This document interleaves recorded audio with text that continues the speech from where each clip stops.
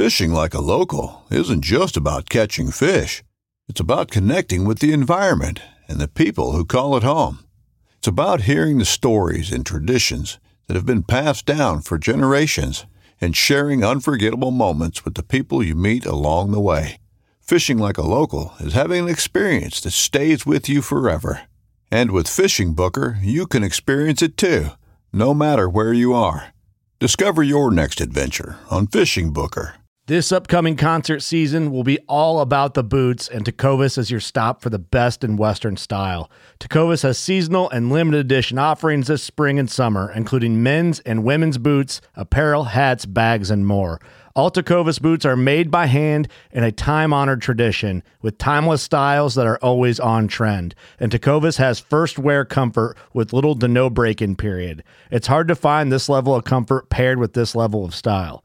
Stop by your local Tecovas store, have a complimentary drink or two, that's WCB style, and shop new styles. The smell of fresh leather and friendly staff are at your service. Many stores even have leather custom branding to make your boots truly personalized. And with regular live music and events, there's no in-store experience like it.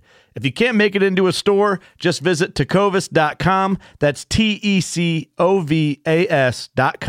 They offer free shipping on all boots, as well as free returns and exchanges, and ship right to your door. Go to tecovas.com and find your new favorite pair of boots today.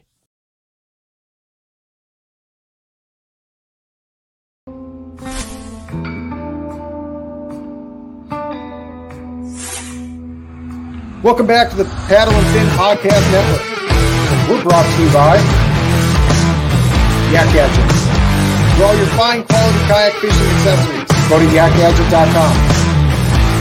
Pelican cases, cooler, and lighter. Go to pelican.com. And the 153 Bait Company. For all your hard and soft bait needs, go to the 153angler.com. Now let's join our special guest around the campfire. Welcome back, everyone. Your host, Brad Hurlbus, another episode of Feather and Fur here. And tonight we have on Ryan Potter, so we're going to just get right to it. Welcome to the show, Ryan. Thank you for having me. It's been a fun little challenge getting this going with some computer issues and a couple other things, but we finally got it worked out. So, I kind of feel like we got all the technical stuff out of the way, so the show should just go really well, right? Don't say that. You jinxed it. I jinxed it last night. It was all on me because I tried to record with two guests, and only leaving a 40-minute window, and I just don't do that because I know karma's there, and it's like, you're trying too hard now. You got to take it back a notch. Yeah, like I said, last time I did one with my buddy Aaron, it was the same thing. It was an hour of technical difficulty, so probably our fault for not going over that first. That's all right. We're here now. Everything's good. It's winter. It's cold. It's I don't know if it got above zero here, and you're north of me, so. Yeah, it's this morning I went to work. It was -1, and then by the time I got home, I think it was about 16. So yeah, it wasn't warm at all. But we really haven't had a lot of cold weather up here the last couple weeks. We've been pretty fortunate. You were actually warmer than me. I went to work. It was -16. Really? Yeah. Oh, she was brutal. It was about 9 o'clock in the morning. I was on a work meeting, and they're like, "How's the weather by you?" I'm like, -7. And they're like, "What's negative?" Yeah, negative. Yeah. I walked out. There wasn't a temperature. It was 0. But yeah, it warmed up. Sun was out, so I thought for a while it was going to snow, but mostly sunny skies today. Nice. Then, so might as well just get right into it. I like to start off everything with this. How did you get into hunting? Was it a family tradition that you kind of molded into? Late onset, you're like, you know what? I want to do this, and you just dove right in head first? No, I mean, it was a family tradition. My dad had a family of 12 siblings. So 7 brothers, the rest sisters. And they all hunted together. And I can remember even as a kid, I think as early as 6 or 7, I was up north with my dad, started squirrel hunting, rabbit hunting, and then we got into deer hunting. So yeah, it's been in my blood. My brother and sister never got into it, but I I went full fledged, man. I've done everything really except trapping. Sure. Trapping's a whole nother world. Like I don't have any experience in that. And I'll be honest, Nope. I don't have the time to check trap lines every day. I'm too busy. Right. And especially with me in Southern Michigan, if I was going to start, it would be a lot to get into that. And, I would have to spend some time up north, or some farm fields down here to get some farms that I actually coyote hunt. But like you said, you have to check them every day. So I don't have that kind of time this time of year.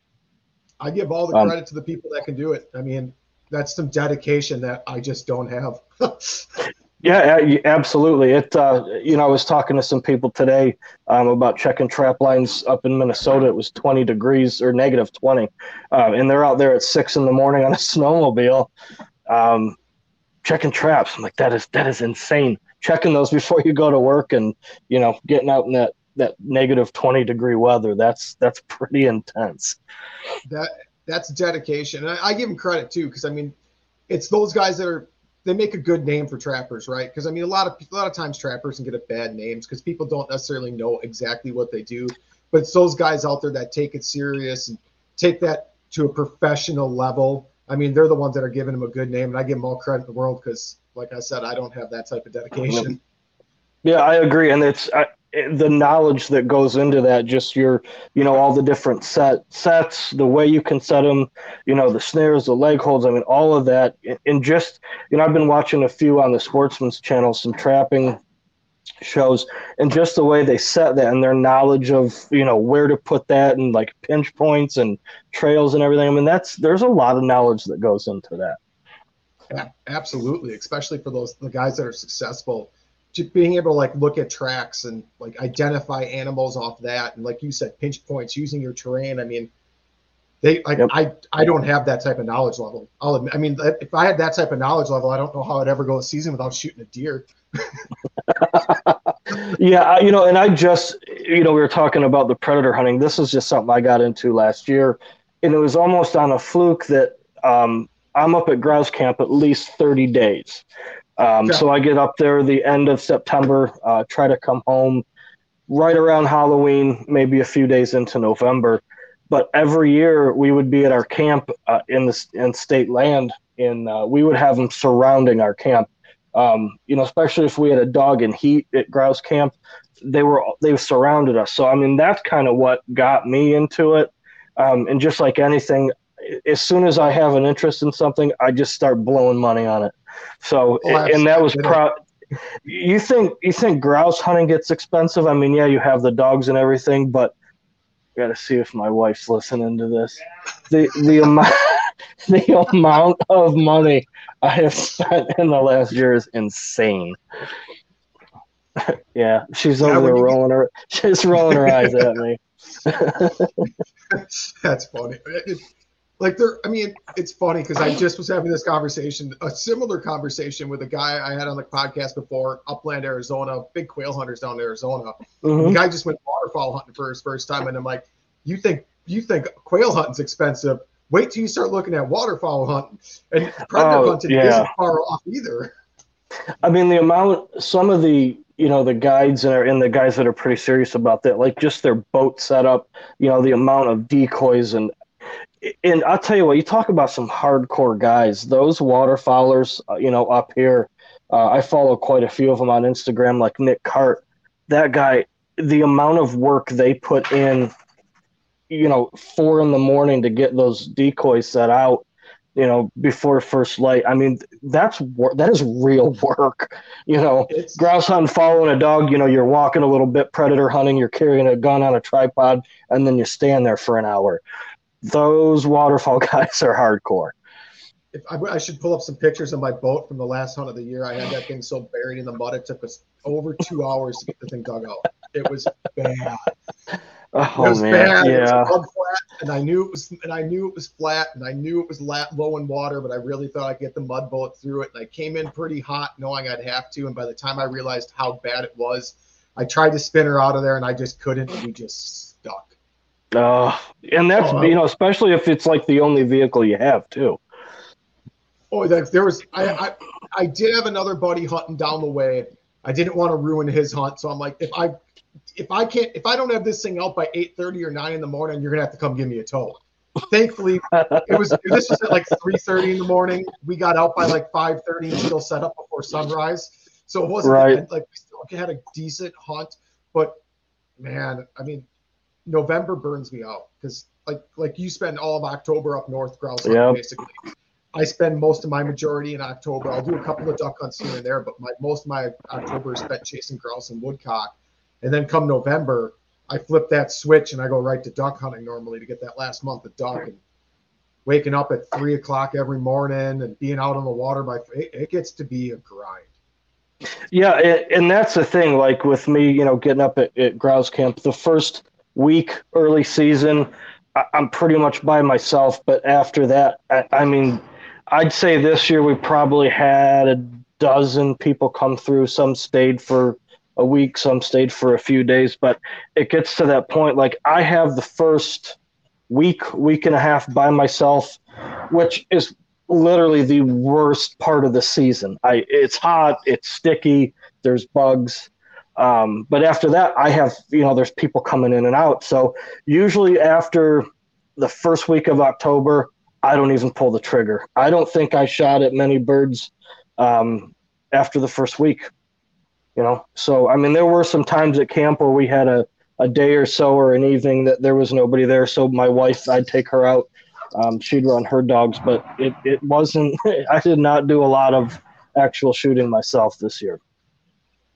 So do you guide them? I'm assuming, I mean, if you have that many people, are you guiding, or is it just family and friends that come up that you let hunt over your dogs and you take more of a mentorship role? So both. Like I've mentored quite a few people over the last couple of years. I am a guide, but I don't, I'm going to be totally honest with you. I don't do it for money. I do it for the write-off. So all that expensive stuff I buy, it's a write-off for my business. So, but 99% of the time, like I give my time to people. I don't charge them. So if there's somebody that wants to come up, I had a friend of mine, Brad Marshall, from Virginia. He came up and we hunted a few days together, and it was cool. Good dude. First time I actually met him, it's the Instagram thing. We had been friends on Instagram for a while and chit chatted, and he came up. I think he was up for at least a week. So we made some plans, met up in the middle of the state, and we got some good shooting in the first day he came up. So the second day it poured. And when I say poured, like the woods were soaked, and being up there 30 days, I can kind of pick and choose when I want to hunt. He came up to Michigan for a week, so he's like, well, let's go out. I'm like, man, don't make me. So we took his dogs out right by my camp, and I'd have to confirm it with him because I know he was keeping track, but I say in probably an hour and a half, we moved probably 40 woodcock and 24 grouse. One of the best days we had, but buddy, I will tell you, I was soaked to the bone. But he was happy, and I'm glad he got to get his dogs into that many birds. But it was to the point where his dogs, even when they weren't ranging far, 40, 50 yards, they'd go on point. You'd bust 3 to 4 woodcock getting to that. And these weren't flight birds. These were actually resident birds. So there's a special spot that we hunt. I don't shoot birds out of there. It's mostly to get young dogs in there, get the young dogs, get them some experience. Or if somebody comes up, that's either new to hunting or they want to get their dog out, I'll put them on some birds. But it's rare I will shoot any birds out of there because it's, a couple minutes from camp and, you're into that many birds. It's pretty good for a young dog. Absolutely. I mean, those are those training grounds that you just have to keep special and keep hidden. Yep. And only. And that's exactly what we call it. Yep, that's exactly what we call it, the training ground. So there's probably about 4 of us that run dogs through there, but we don't kill a lot of birds out of there. And I mean, that makes perfect sense too, because I mean, wild birds teach dogs more than pen raised birds ever will. So I mean, if you can find a little honey hole like that where you've got resident birds and you're able to, and they say a grouse's range isn't all that far. What is it, 5 acres or something like that? 5 to 10. Yep, 5 to 10 acres for the males. So I mean, if you're not pushing them out of there and you're not shooting them out of there and you just bump them, I mean, Yeah. that's continual training area. So this spot I'm referring to, I started hunting up in this area, I would say in 2000, in this particular area, probably about 2006. It's been the same ever since. It's been like that for over 15 years and they've not cut anything. It's just the same. It's kind of a different unorthodox grouse woodcock cover, but there's always birds in it. It doesn't seem to grow. It's almost like this whole area is stunted. Nothing grows in it. So, and after hunting it so many years, you can almost tell when you take a step, you're like, yep, there's going to be a bird right on the other side of that tree, and you can almost call it that they're going to be there. That's crazy. It's almost like out of like some sort of Stephen King novel that area of woods is just like it's alive, but like it doesn't age. Yeah, and that's how it is. And what's fortunate is, I see people drive past these spots all the time and don't stop, which is nice. Because if somebody finds that, they're going to pound it every day. Right. Especially if they're only up there for a week, right? Because now they just found some amazing cover, which, I mean, I hunted Michigan for the first time ever this past year up in the UP. I've mainly stayed to Wisconsin. So, I mean, I was hunting new area, and there's maps. I mean, you have Onyx. Michigan's got good mapping software just right off their website, everything else. I mean, not all of it's 100% accurate. It gives you a starting point, and it's a lot of driving around, and it's a lot of boots on the ground, especially if you've never been there before. Like, you're kind of like, well, you can look at a map. It only gets you so far. So, I mean, I completely understand what you're saying. Like, thankfully, people drive by that, because if they catch that, you're right. They're going to pound it, especially. Right. And like you said, back to the mapping thing, like a lot of people recommend that MyHunt, that MI-Hunt app. It kind of shows you what the terrain is, the tree type, ground coverage, but a lot of it's from like 1940. So it could have been, aspen back in 1940 that was cut and logged then, but now it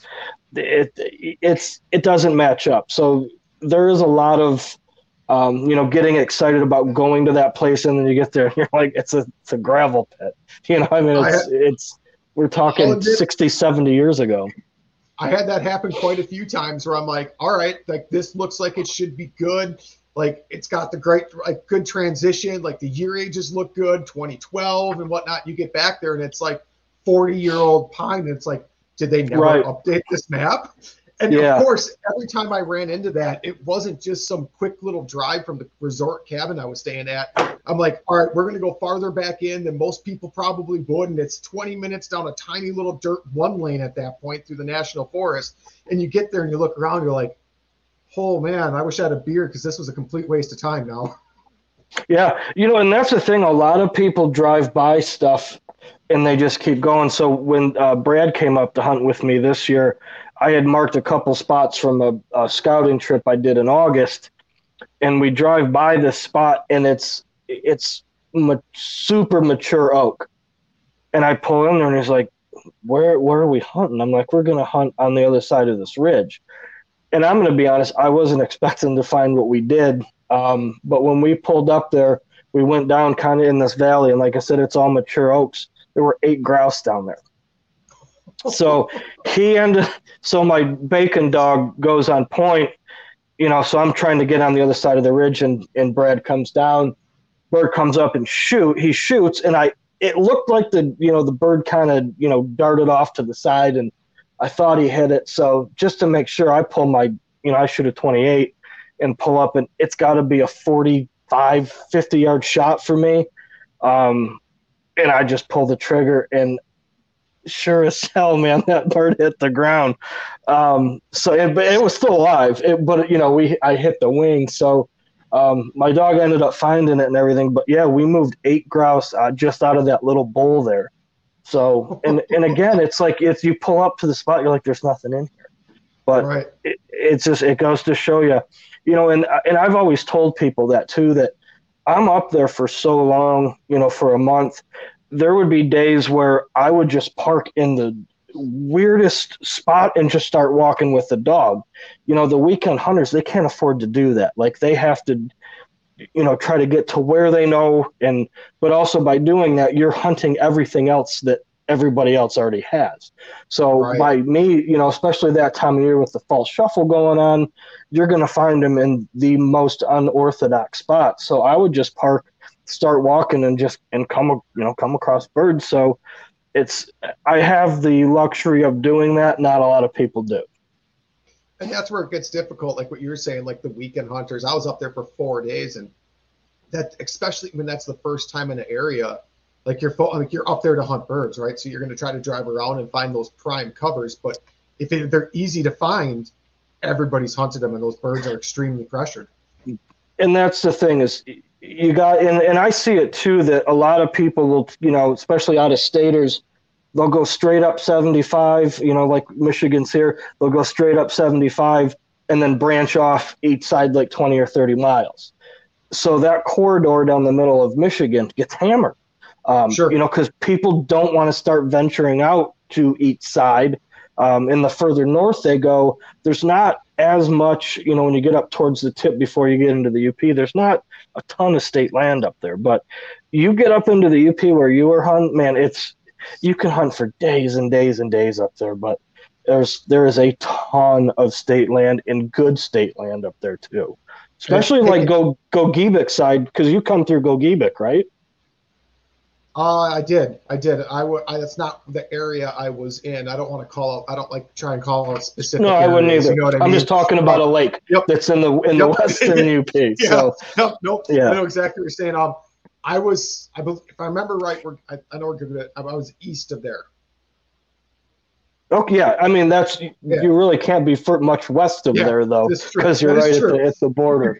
But yeah, it's beautiful country, but that's also the country up there where you don't have a cell signal. If something does go wrong, like you need to plan that out. And a lot of people, especially that have just started out into the sport or into the outdoors, they're not prepared for what can go wrong up there. So they tend not to go back in as far as they could. Excuse me.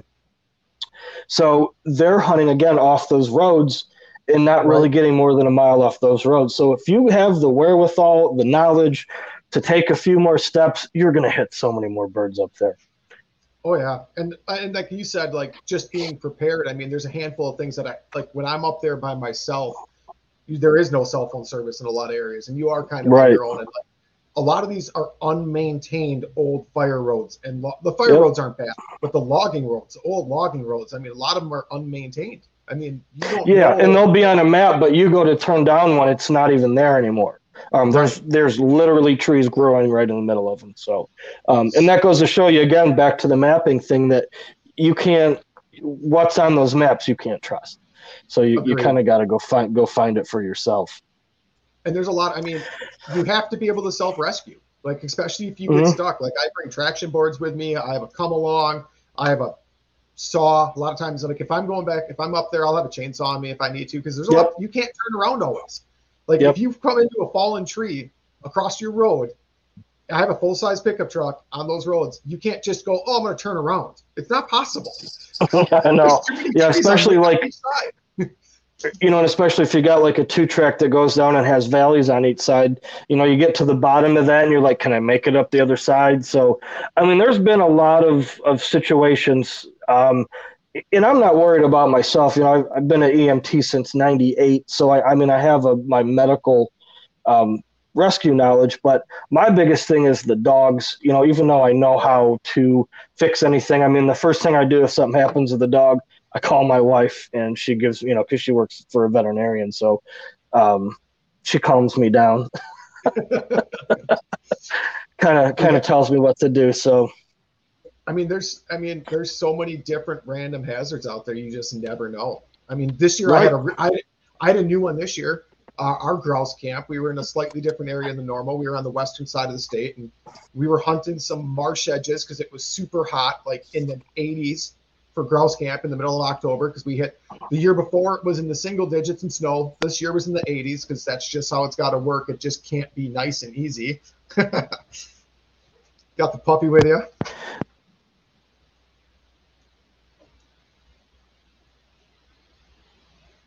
Oh, I can't hear you. Did you pull out your earphones a little bit?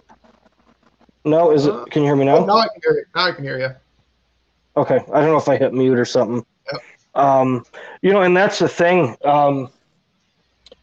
The last couple of years, especially, it seems it has been extremely hot in October. I mean, hell, I mean, even imagine, was it back in 2007?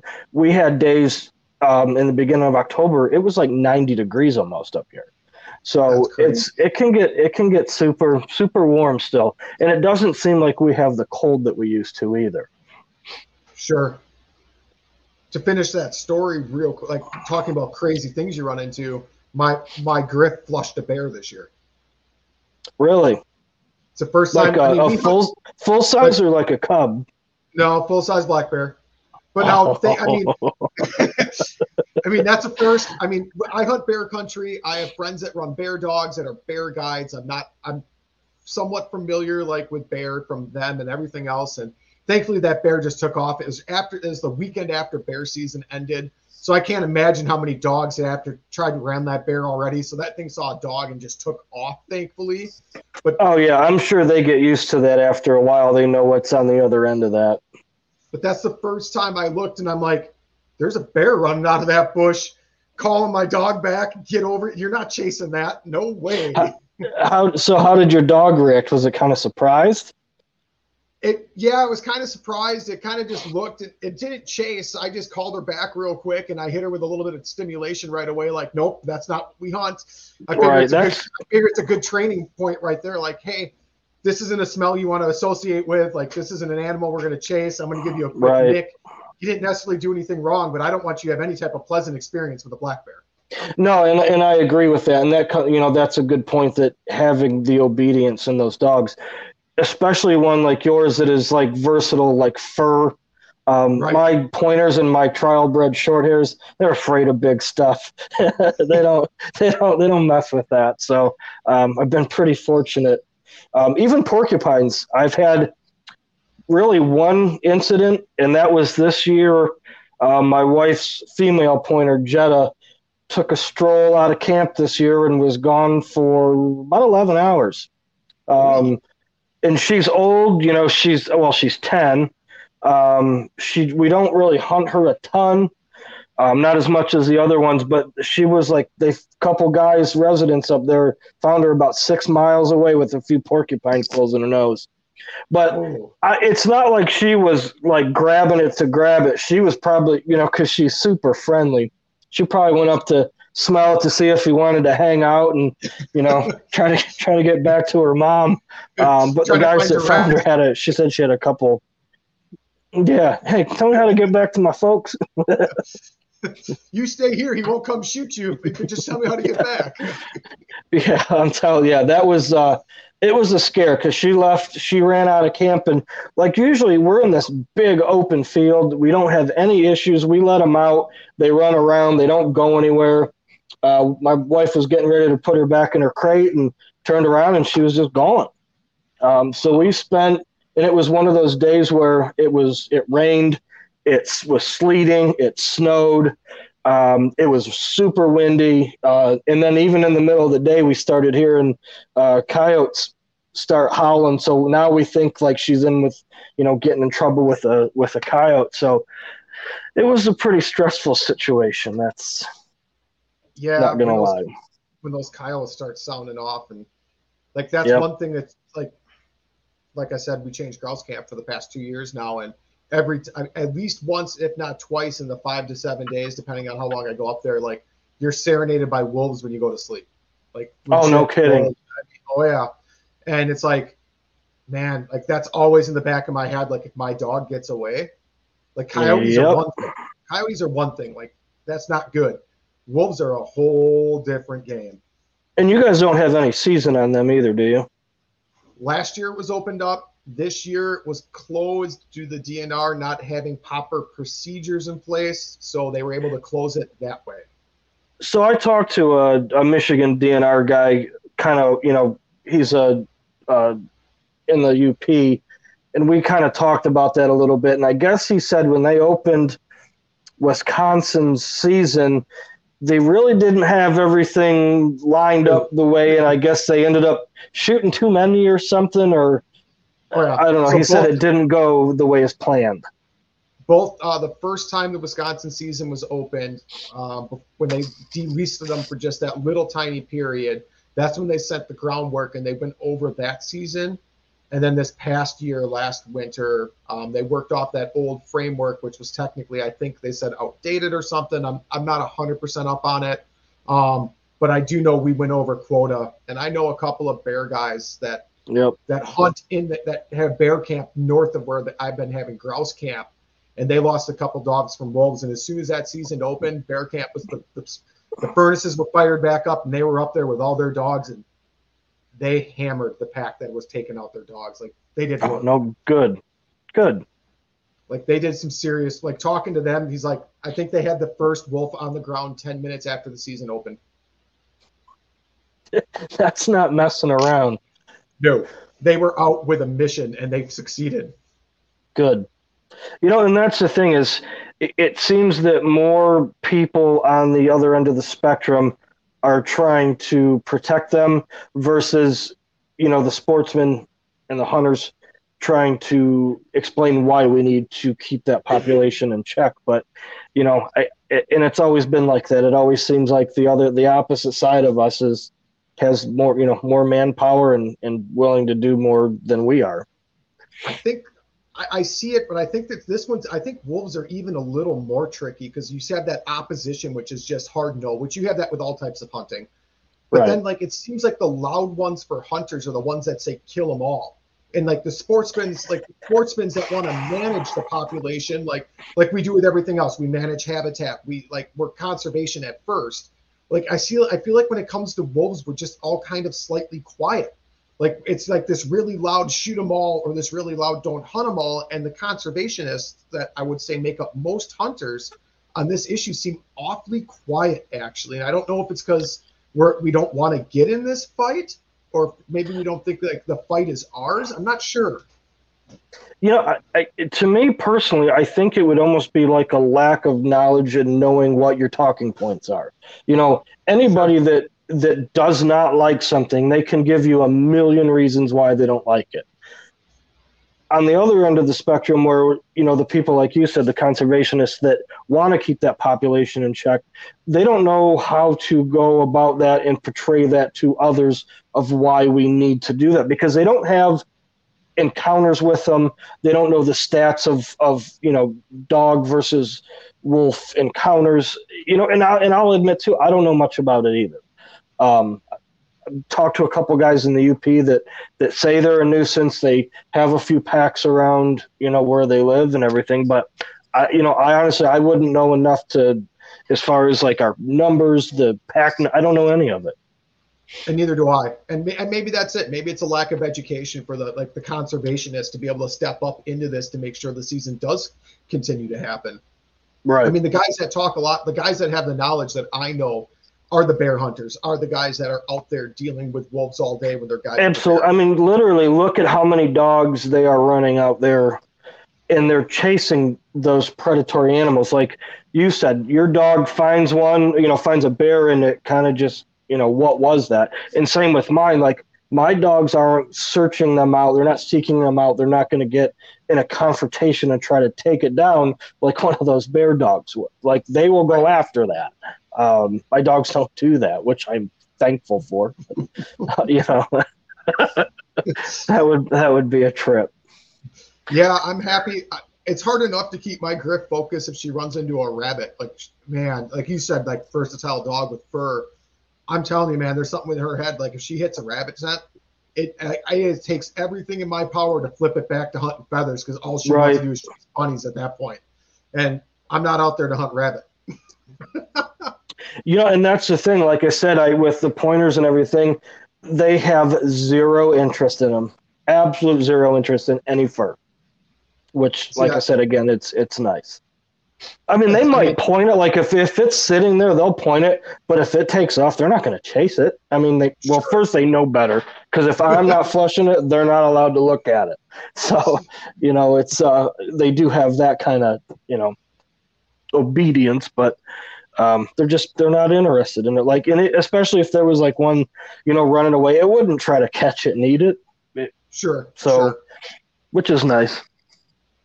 Yeah, it's one less thing you have to worry about. And it's not necessarily a worry. It's just like when especially like pheasant hunting on like the state lands around here, because I hunt a lot of marsh edges because it's all put and take. So I just go to get the dog some exercise, really, because it's not something I really enjoy. I'd rather just go buy birds at that point and take a youth out and guarantee birds.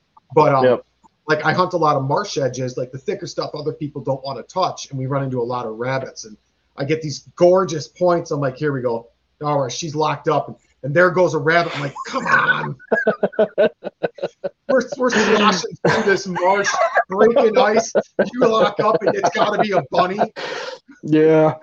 And I've been there, especially too, like, late season. A lot of times our woodcock season closes before they leave. Like we're not getting flights, until into November, and by that time I don't shoot a lot of woodcock anyway. So, we get a dog on point.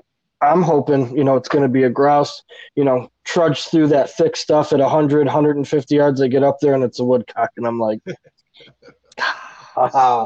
So once they leave, that's my favorite time of year.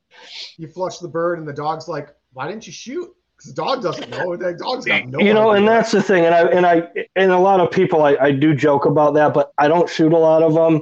Over a first year dog, I'll shoot a few. Let them handle them, but it's not something I seek out. I would rather try to find, after they kind of get their first and second year, knowledge of running them.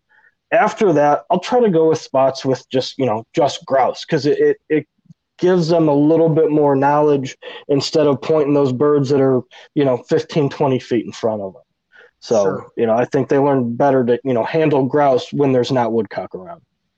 And that makes sense. I mean, you can put a lot more pressure on a woodcock. A dog can put a lot more pressure on a woodcock than they can a grouse, at least in my Absolutely. Experience. Yep. Yeah. And then even if they do bust it, half the time they watch where they land and they just go point it again. I mean, you'll get a few of those that do take off and fly, 50 some yards. But, I found even our resident birds, flight birds, whatever, where we're at, they do not fly that far. So, especially if I have somebody new out with me or young, they miss a bird. Usually if I'm by myself or, I do have a first year dog, if I miss it, I'm not going to keep chasing it. Sure. I had it, I had a chance, blew it or whatever, but I don't shoot a lot of them. I love, that's one thing I enjoy woodcock hunting around here if I can't make it back up north, because I love chasing those wild birds in the woods. Like, that's what I enjoy. I really love the woodcock, new hunters. For people that have some experience, maybe I've taken them out on a pheasant hunt, or they've been out on a pheasant hunt, or they understand like gun handling and stuff like that. I wouldn't take a complete amateur out into the grouse woods or the woodcock woods, because it's just a little too much going on, in my opinion. Right. But those woodcock, especially with grouse too. I mean, it's for a first year, second year, new hunter, it's not fun. I have found almost everybody I've taken out, when a dog points a grouse and we flush it, I'm like, why didn't you shoot it? They're like, I didn't even see it. And it's right in front of them, unlike a woodcock where you can get so close to that and have it come right up in your face. I mean, that's more exciting for them, to shoot something that they can get that close to, that it surprises them. They almost literally step on it, and then it's right in front of them. They can shoot it. So yeah, absolutely. I will definitely would rather take, somebody new out, and have them shoot some woodcock.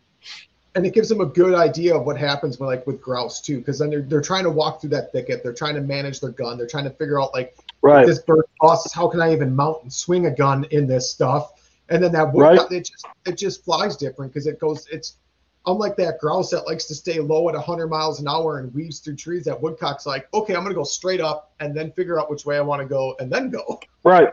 Yep. I agree with you. Absolutely. There's a lot better shot opportunity when they fly up instead of out. But again, I agree though with you. I'd much rather chase grouse and hunt grouse heavy habitat, and their heart. There's just something different about them, right? That's why they call them the king. I mean, they're just not. I've never once been grouse hunting and said this is an easy day.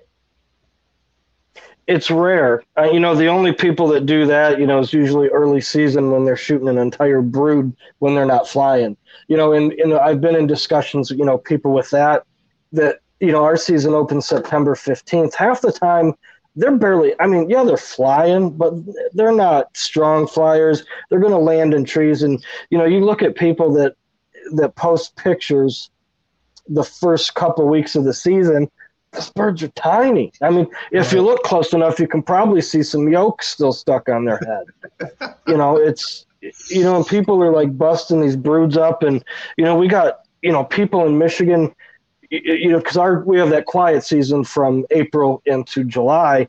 The first day it's open in July, these guys are like pounding these covers and, breaking up broods. And it's, personally, I think if you're going to train dogs on state land on wild birds, you need to wait till like at least the beginning of August, if not the beginning of September, because you're not doing them any favors by pounding them every single day.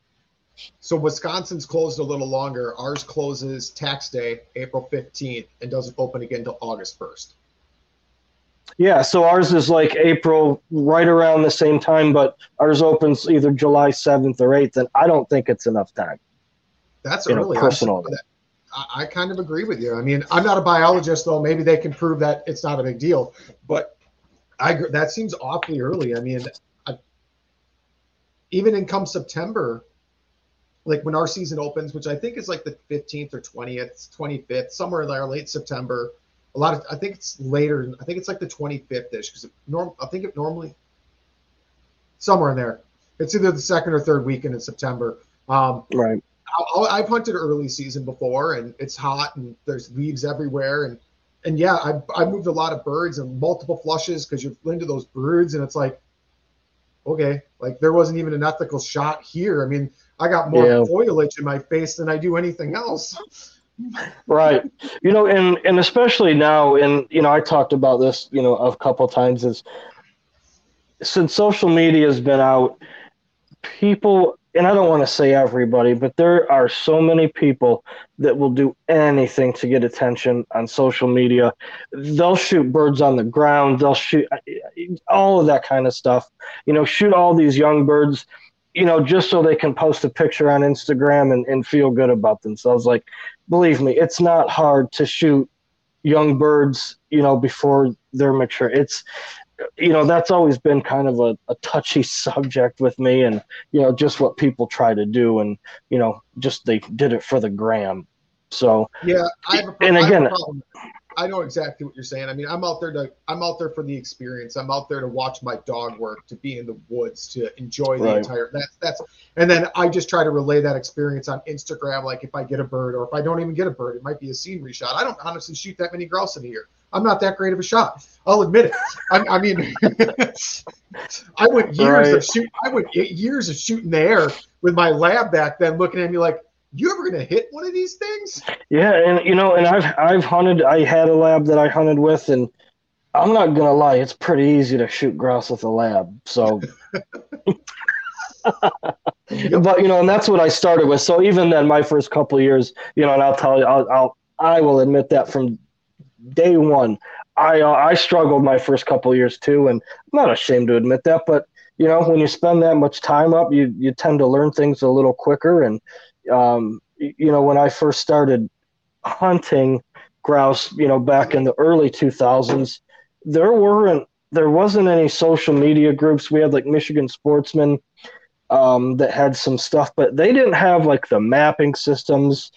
People weren't talking about where they hunted, or it was basically you found out by yourself. And I liked it. I learned a lot, and I told Aaron when I did his podcast back in the summer, when I first started hunting grouse, I would hunt in jack pines. You ever walk through jack pines?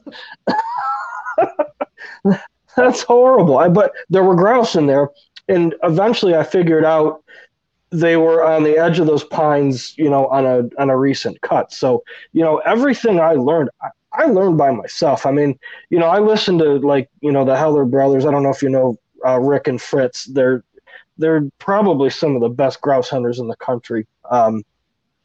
So, any knowledge they shared, him or Scott Grush that used to work for RGS, those guys, you look on any of their social media, they don't post a lot of what they do. But, when Rick and Fritz do that national hunt, they win it every year. I mean, you're talking those guys shoot like 20-some grouse in a weekend. They could hit 100 birds a year. That's normal people don't do that.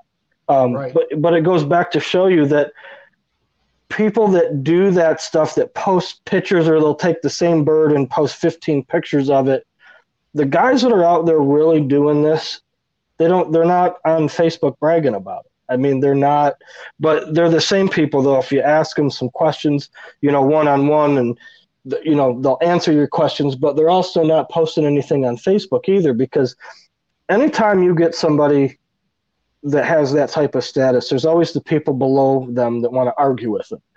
Same with real professional dog trainers.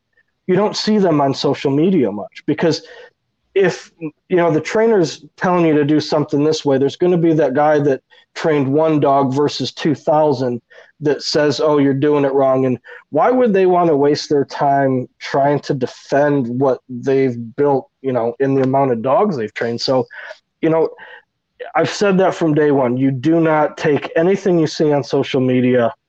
I don't take it seriously. No, and I agree. I mean, it's always a highlight reel. I mean, you don't see the hours and hours. Like for me, especially, like I'll post some duck hunting pictures, right? Yeah, you don't see the hours I spent in the blind with nothing.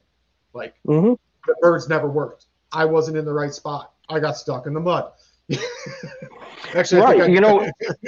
And even I did that, even this year, if you look any pictures I posted, I think I didn't even start pulling my gun out till I think it was like October 2nd or 4th. So I was up there already for a week before I even started doing much, setting camp up, running the young dogs, letting them bump birds and everything. But I think after the first couple days I was up there, I never posted another picture of a bird again.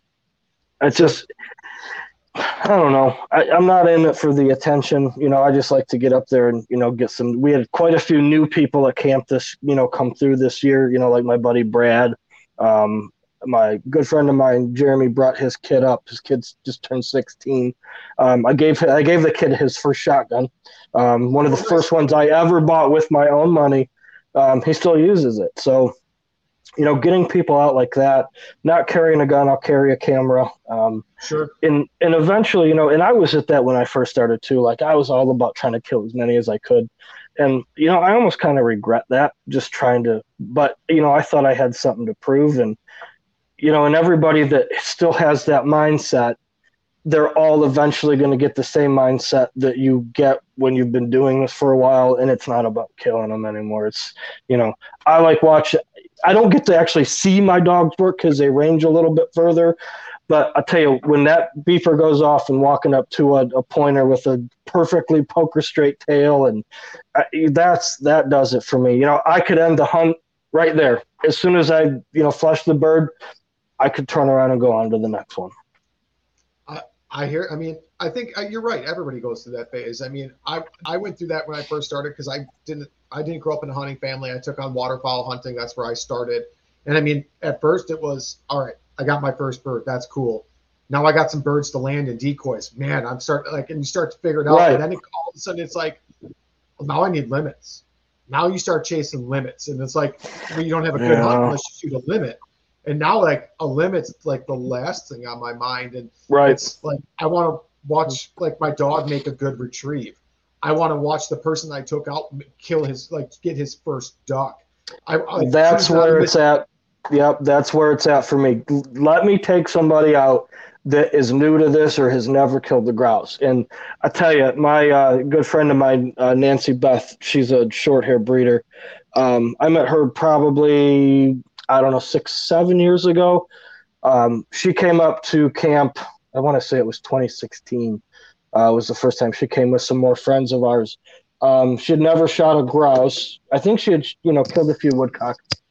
She kills her first grouse over my pointer Waylon.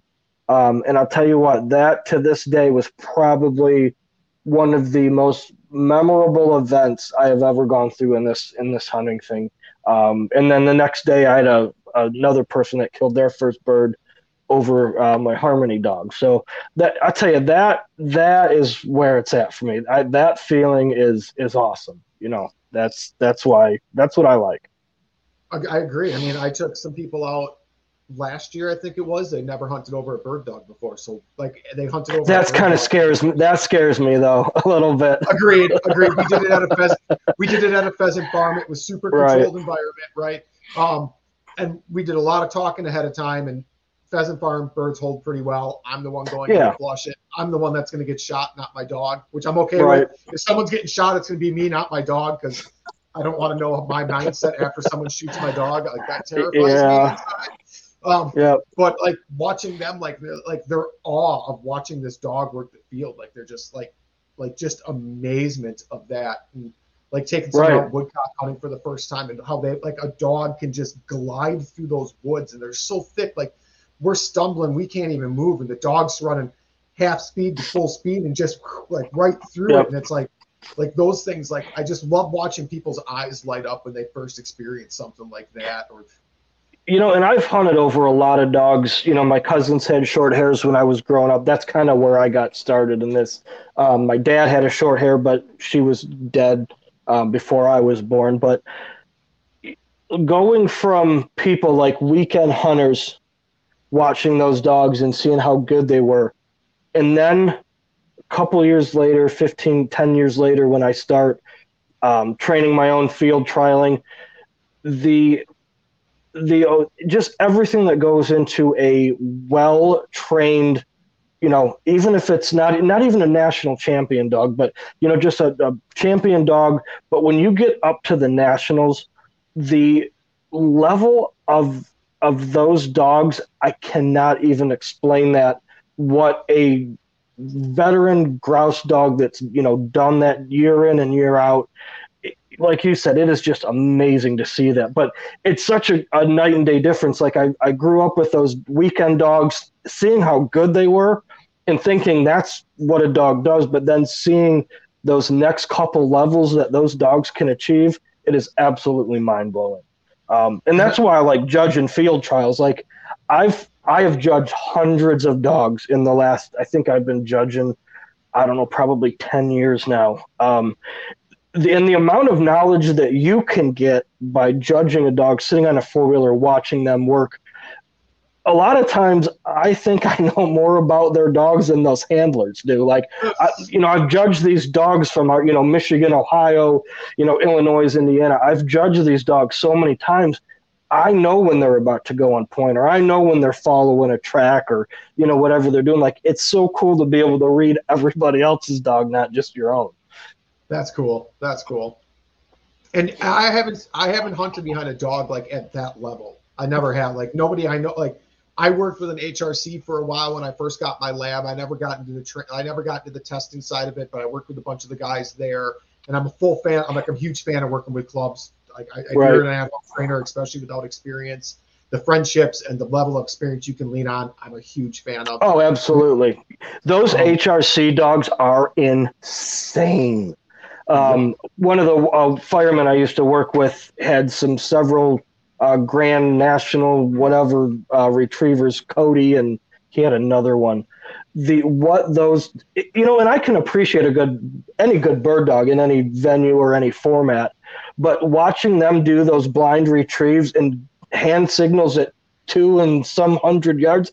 Once my dog gets past 100 yards and I give it a command, he's like this, and then he's, but as soon as they whistle, that dog turns around and sits. I mean, it is amazing. No matter what venue, what direction you take with the dog, the level that people can take those dogs to, they always impress me. Any format I'm impressed with.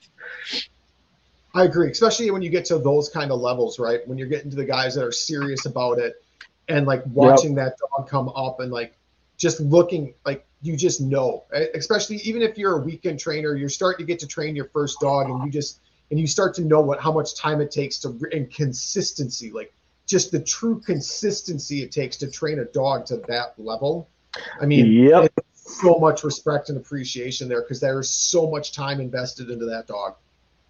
And that's the thing is, I talk a lot of people, especially my clients that have dogs, we talk about that bonding, that people have with a pet, but trying to explain something to somebody that, has not spent hundreds of hours, traveled across the country with a bird dog, just the places those dogs take you and the things you get to do, the people you get to meet, they're not always the best people. I mean, I'm sure I know a lot of people don't like me, which I always giggle about that. It's that bond that you develop. You can't explain it to anybody. And like I said, I lost Waylon in November, and it was kind of sudden. Like he literally was fine. The end of September, he stopped eating, and he went downhill for a year. And like I told Aaron that dog was, and I've had other champion dogs. My buddy Scott gave me a national champion pointer, so I know what the caliber of those dogs, and I know what they can do. I've trained them, I've trialed them. But that Waylon dog was the first dog I bought as a puppy. It trained everything myself, start to finish, and put a championship on him. So that dog changed. That dog changed me, And when he passed, I mean, that was literally. I mean, I lost my dad in 2007, so that was hard. I don't want to say this was as hard, but it's different. Just spending that much time. Like I said, we went to as far south as Georgia, Kentucky, Tennessee. We spent some time in some southern states, Illinois, Indiana, went to the nationals in Iowa and Nebraska. It's cool that I had a dog that could compete at that level, at the nationals. Not that I did any good there, but at least we qualified for it, And I always told people if he had a different trainer, that dog would have been a national champion. But, I took 3 years off of running him when I left the fire department. So, for 3 years, he didn't get trialed. We just hunted. So I think if I would have spent the same amount of time as I initially did with him, I think he could have been more competitive up at that higher level. And that bond that's just created for those hours and hours of training and the travel. Yeah. I mean, it's really hard to explain unless it's hard to explain losing a bird dog or any type of dog where you put that much time into, right? Right. I mean, it's hard to explain. And he, like I said, again, so many people shot their first bird over that dog, and it's rough, man. Even now, it is still so hard. I told you yesterday when I was sitting in my chair just looking at that picture all day that Dave Veldman took of him and gave me that portrait. Like, I mean, every time I'm in the living room, there's that big picture of him up there. You can't help but look at it. So he's definitely well represented in the house. In my office, there's a whole wall of trophies and plaques and ribbons and everything else from that dog. So, yeah, he was a good one. And they teach us a lot along the way. I mean, it's just amazing. Like, it's just right. Amazing. It really yep. is. And that was the first. So I had short hairs. How many short hairs did we have before we got Waylon? 4? Ivy, Danner, Hawkeye, 4. Yeah. So like 4. We had like 4 short hairs. And then Morgan was the one that I really got started in with pointers. But I got her at 6.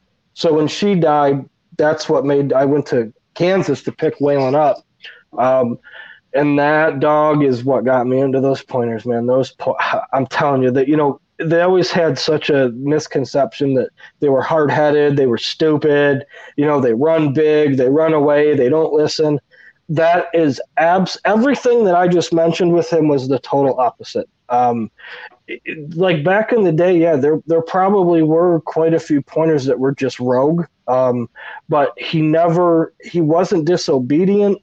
We went out to North Dakota 2 years ago. He was ranging 500-600 yards out on the prairies, and then we drive back through the UP and we stopped at our grouse camp and goes right back down to 80-100 yards. So I mean, the intelligence of those dogs to be able to do that is pretty impressive.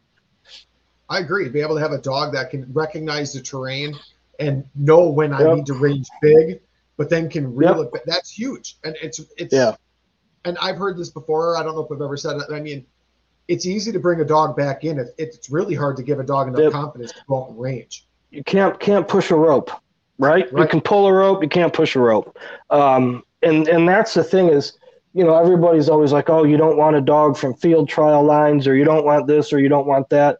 Give me that dog that wants to be out there, and let me adjust him to how I can be. You know, people are so afraid to lose sight of their dog, you know, and especially in the grouse woods, like people are saying they're hunting their grouse dogs at like 20, 30 yards.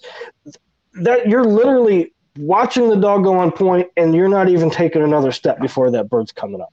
You know, but I'm not saying to have them out at 200 yards either. That's, you know, and everybody does things different. If the 200-yard dog works for you, fine. 30-yard dog works for you, fine. But I have enough confidence in my dogs of their ability that they're going to be honest when they're out of sight from me. Sure. Now, some of the short hairs I've had, at times you'd watch them like look around, and you know they'd go in and try to grab it, but you know. It's those pointers aren't anything like people say they are. You know, a lot of people say they're not good for a first dog. Man, it's such the opposite with those dogs. That's why I have. How many do we have now? 7 pointers? 6, 7, 6. I don't know. See, and that's the thing. I don't even know how many dogs we own anymore. And we got another one coming in a couple months, or maybe into the summer. That's awesome. I'll tell you.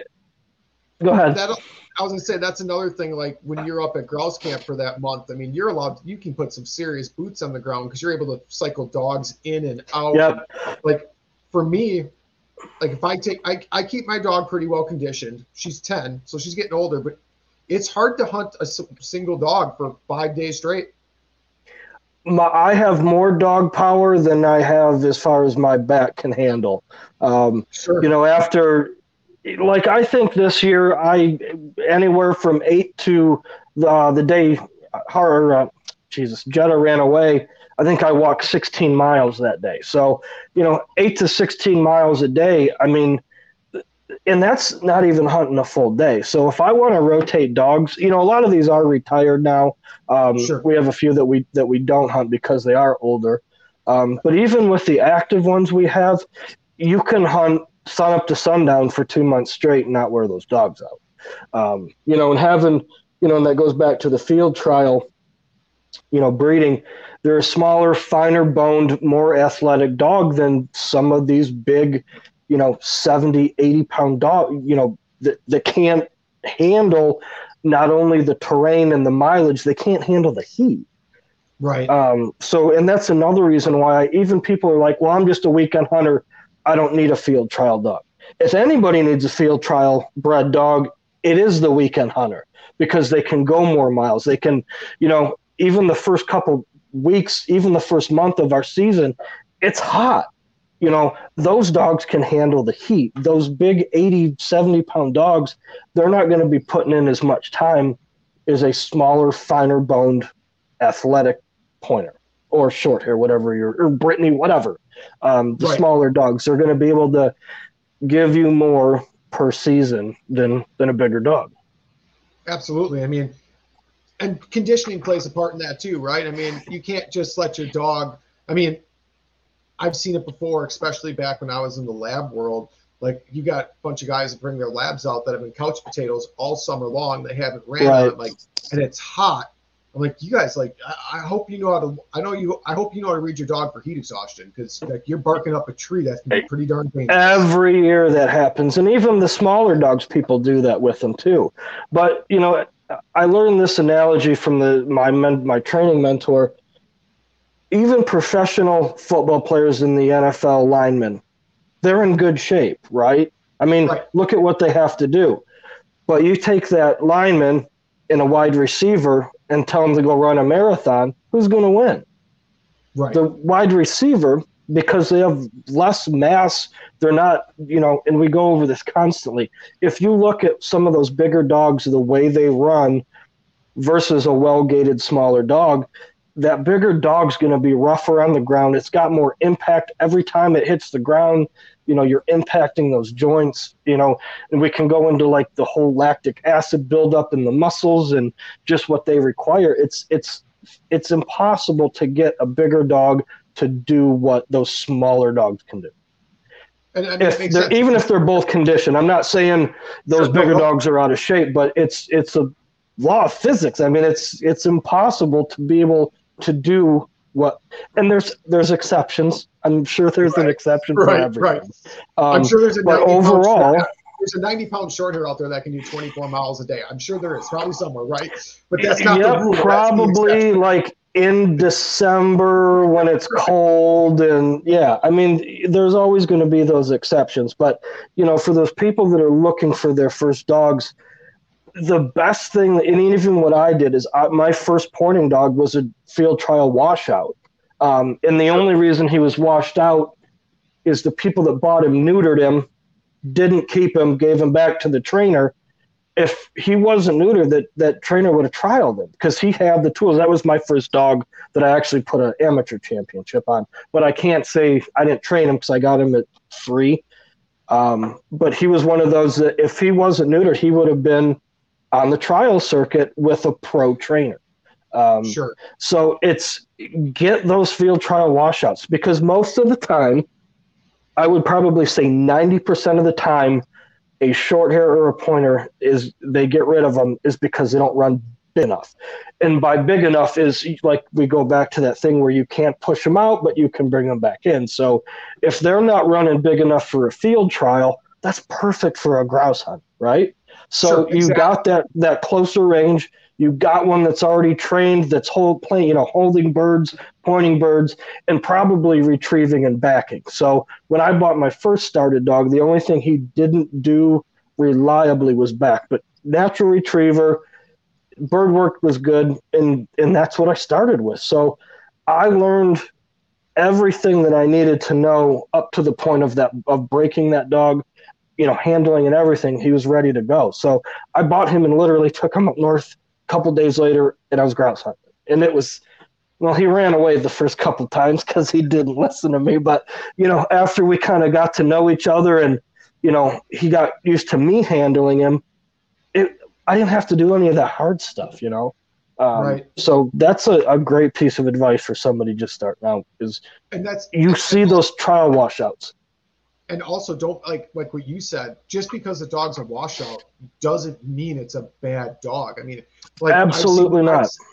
I mean, some of them don't have the temperament to take that much pressure on the national stage. Some of them don't, like you said, don't range far enough. Things like, but all of those things are for high level competition. Like you don't for the standard hunter, even if they're putting in weeks every year, this dog is going to be more than what they would probably need ever, compared to your regular weekend dog. So, and that's what I've always told people too. Like, my buddy Scott Townsend that owns Crosswind Kennels, honest to God, we've probably had 13 dogs from him. And the thing is when he gets rid or moves a dog down the road, it has nothing to do with it not being a good dog. It's not, he's looking for a national champion, but right. I can almost guarantee every single one of those dogs he washes out and sells to somebody, it will be a brag dog for them. Like it is a damn good dog. It's not national champion caliber. So it's not going to be winning nationals, but you're going to be cleaning up in the grouse woods. I'm trying to think of who I can name that's had those dogs that have been very successful in them, and a lot of people are like, oh, those are trial dogs. You can't do this. You can't do this with them. There's a girl, Lindsay Chartel is she in Wisconsin? She bands with one of Scott's short hairs. She bands woodcocks with it. There's guys that run NAVHDA with a few of those. There's guys, are they the best duck hunting dogs? Probably not, because they do have that thinner hair. Sure. They're not designed for that. But people are like, oh, those are just trial dogs. Wrong, because I'll show you one that bans woodcock every single year. It goes back in just to how what you're going to do with it. Make your plan and start executing your training plan. And if you're looking, I mean, that's if I'm looking, and I might be going down this road because my Griff doesn't get along with other dogs. So me getting a puppy and starting from scratch, it can't happen while she's still around. And depending on when her time comes, there's a good chance I'm not gonna be able to just be run out, grab a puppy, and get it trained before hunting season. So right. I mean, for me, there's a really good chance, as much as I love dog training, that my next dog probably will be a started dog, maybe a field trial washout, or one that down that road, just for the fact that I can get that dog, I can spend a couple weeks with it, and it's not even basic obedience, but there's always obedience, refreshing. But that brings absolutely. I mean, you have to get that dog has to be used to you handling it. Absolutely. Right. Yeah. And that's a great way to build that bond, is just going over your basic obedience. Yep. Just consistent. Once you have that leash and the end of that leash in your hand connected to that dog, that's when that starts. That's when they know you give them a command, or e-collar, whatever. You give them a command, that's when they learn they're going to need to listen to you now instead of their previous owner. Right. Yep. I agree with you. So, and then too, if you are having that dog that has issues with other dogs, once she passes on, then you can start building up your dog power. Exactly. Because then you take that immediate need, and I can get right back out into the woods, and I have a dog, and then that dog shouldn't be alone. That dog grew up with a kennel of dogs. I probably should bring a puppy into the mix. Yep. And if you need help convincing your wife of how to get multiple dogs, I'll just put her in touch with my wife, and next thing you know, you'll have 15 dogs and nowhere to sit on the couch. Yeah, that's why I'm in the kitchen. There's literally every spot is taken. Here, I'll give you like a little panoramic of these.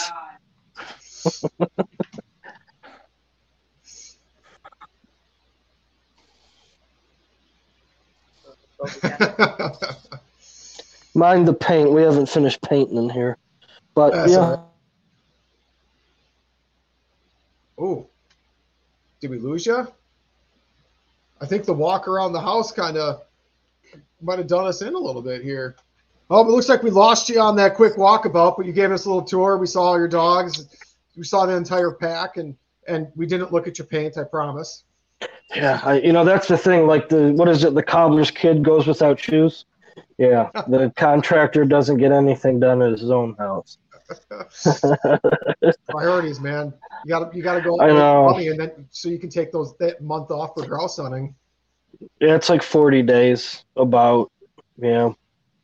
So yeah, that's what I did after I went up for 30. I got home and I was supposed to start a job, so I kind of made an excuse and took another 10 days off after I got home. Perfect. I had to rake some leaves and stuff. So are you gonna make it back to Michigan anytime soon? Like Lower Peninsula? I don't have Lower on the books, but that can always change. I haven't announced this officially anywhere, but I can now. Starting Monday, I actually took a new role in my company, which is 100% remote. So that's going to give me a little more leeway on making trips a little bit longer. Not that I have more time off, but I can go take my camper and stay somewhere for 2 weeks as long as I have internet. I can work my Monday through Friday and get out in the afternoons when there's still enough daylight to hunt those weekends. Well, I'll tell you this, and I can't tell you what city, but at our grouse camp, we have 5G. There we go. So there's no excuse about not having internet. Good to know. But I am actually heading back to the UP. We're moving grouse camp again, and we're going to try the UP this year coming up. So okay, east, west side, or what are you thinking? Same exact place I was at. Some friends of mine bought a resort up there, so we're just we've been staying up at their place, throwing them some money, keeping them supporting our friends where we can, and they got a small resort in the UP, and they're living their dream up there. So when we get off of this, you'll have to tell me the name of the resort, because like I said, I like to support the smaller businesses. So if I do make it up there, cool. Well, I'll give you this little bit here if you want to thank anyone or shout out your social medias or whatever.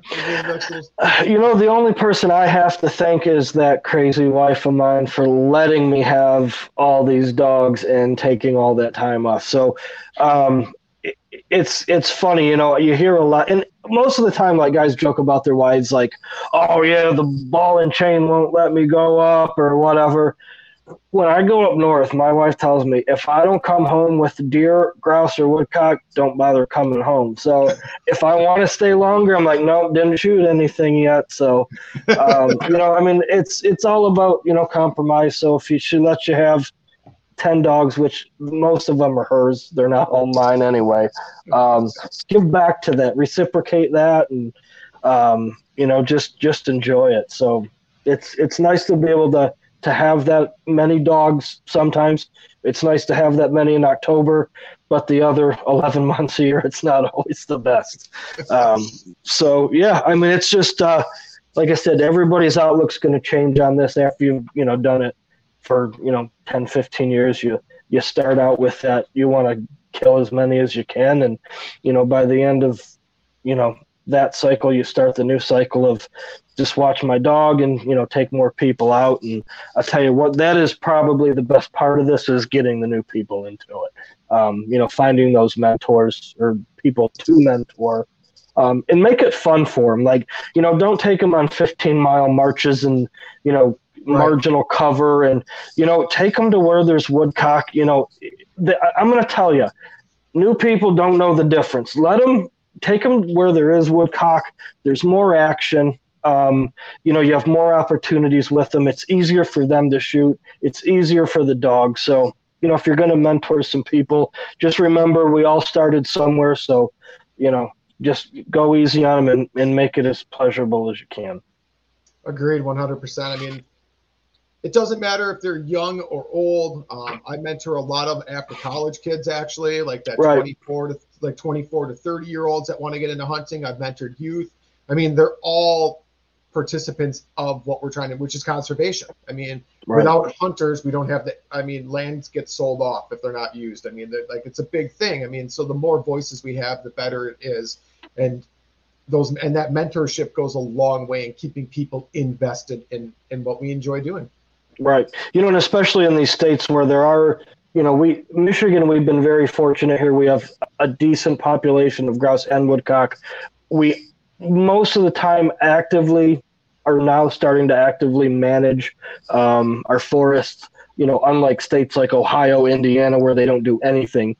Between you, Michigan, where you're at, and then you with Wisconsin and Minnesota, we're pretty lucky here with what we have and the opportunities with the amount of state land we have around here. So, help other people enjoy it, and, just, go easy on them when they're learning, just like we all did in the beginning. Exactly. And if we can cut that learning curve down a little bit so they continue to get out there, I mean, that's a good thing. And again, don't hand them everything on a silver platter either.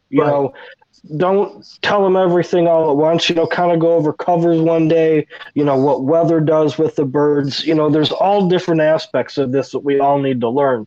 And I will say, when my dad died in 2007, we never got to grouse hunt together really, because I didn't really have as many dogs then. I only had 2, but he had cancer for a few years before that, so he was the one that got me into the hunting. So everything I did, I learned by myself or listening to the few that I trusted on the internet, on like those forums, and I would take every piece of little information that they would drop, and I'd remember that. People like Scott Grush and the Hellers and Frank Gillijanek and a lot of the guys, I kill a few birds a year, probably above average, but when those guys say something, I still listen to them. I'm not going to argue with them. Like, those guys, and I've said this many times, those guys are not grouse hunters. Those guys are grouse killers. They kill more grouse in probably 2 weeks than a lot of people will kill their entire life. I mean, sure. If you know what those guys are capable of, they can be dangerous, man. So they're those guys, when they talk, listen to what they have to say. So, don't be argumentative with everybody, and, just any information you can get, log it in and just try to use it some way. And you always can learn, right? Even when you think you got it figured out, you might Absolutely something, and it's gonna be like, I never thought of that before. And even now, like I think I started this in 2001, so about 20 years.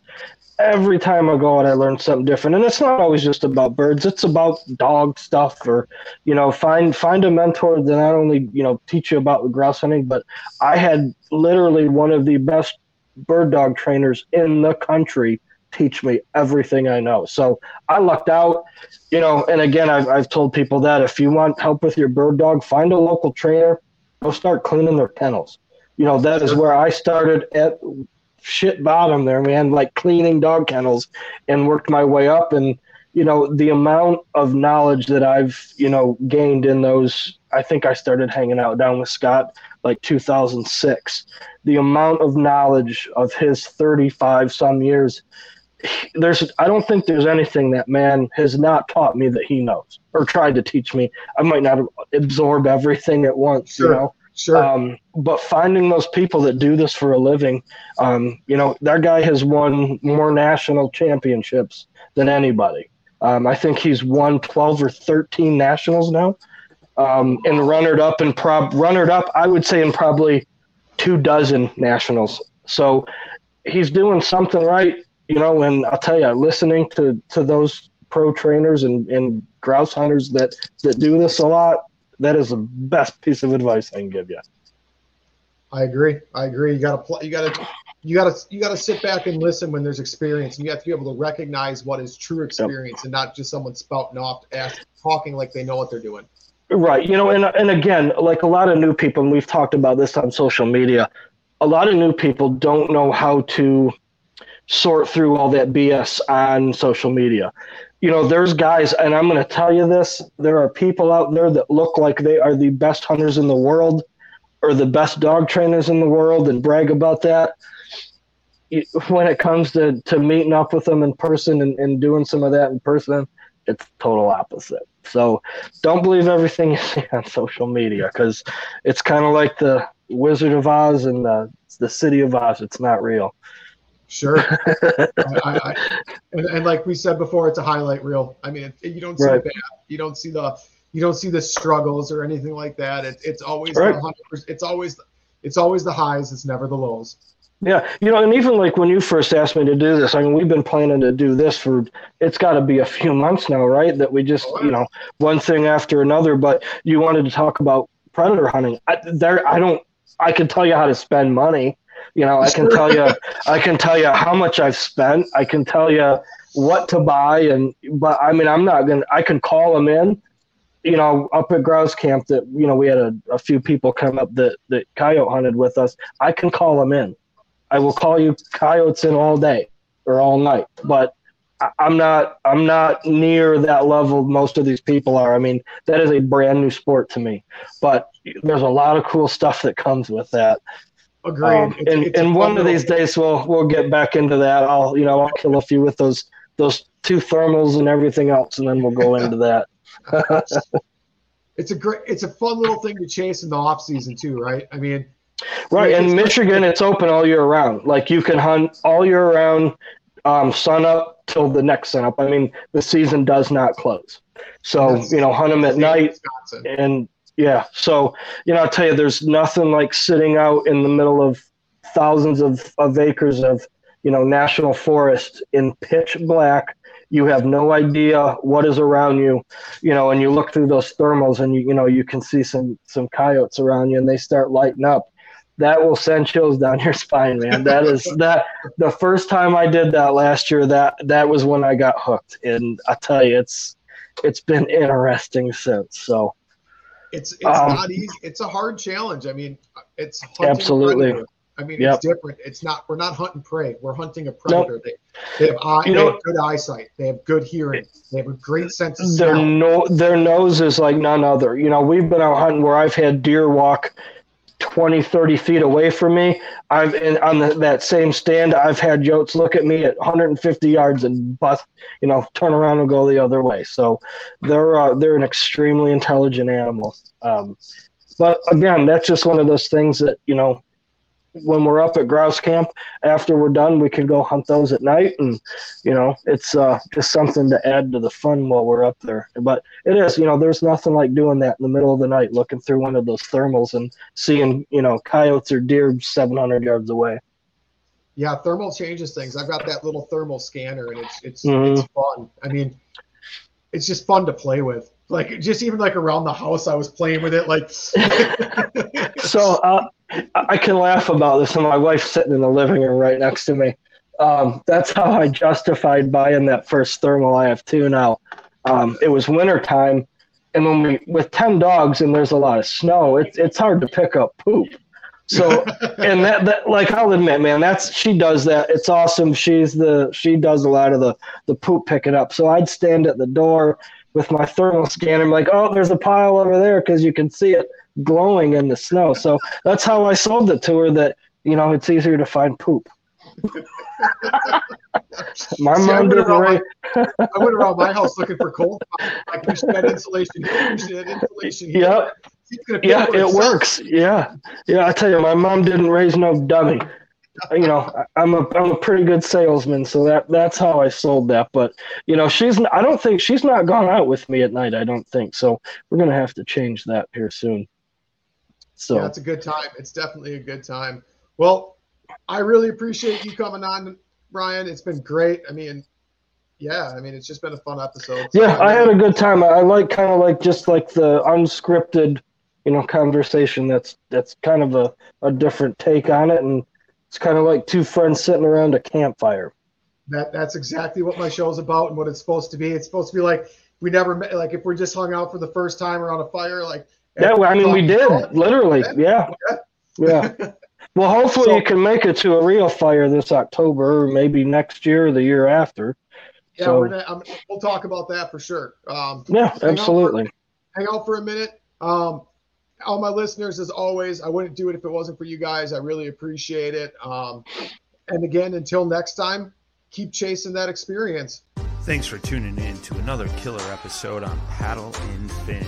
Don't forget to go check out our website at paddle_and_fin.com. Don't forget to check out the YouTube channel at Paddle and Fin. If you got a question, comment, want to hear from a future guest on a future episode, feel free to email us at paddle_and_fin@gmail.com. Don't forget to follow us on social media at Paddle and Fin on Facebook and Instagram. Shout out to our show supporters, Angler. The Angler button and app just makes for a better time on the water and creates a virtual logbook for every fishing outing out on the water. Shout out to Rocktown Adventures, located in northern Illinois, for all your kayaking, camping, and hiking needs. Shout out to Jigmasters Jigs. When in doubt, get the jig out. Go to jigmasters.com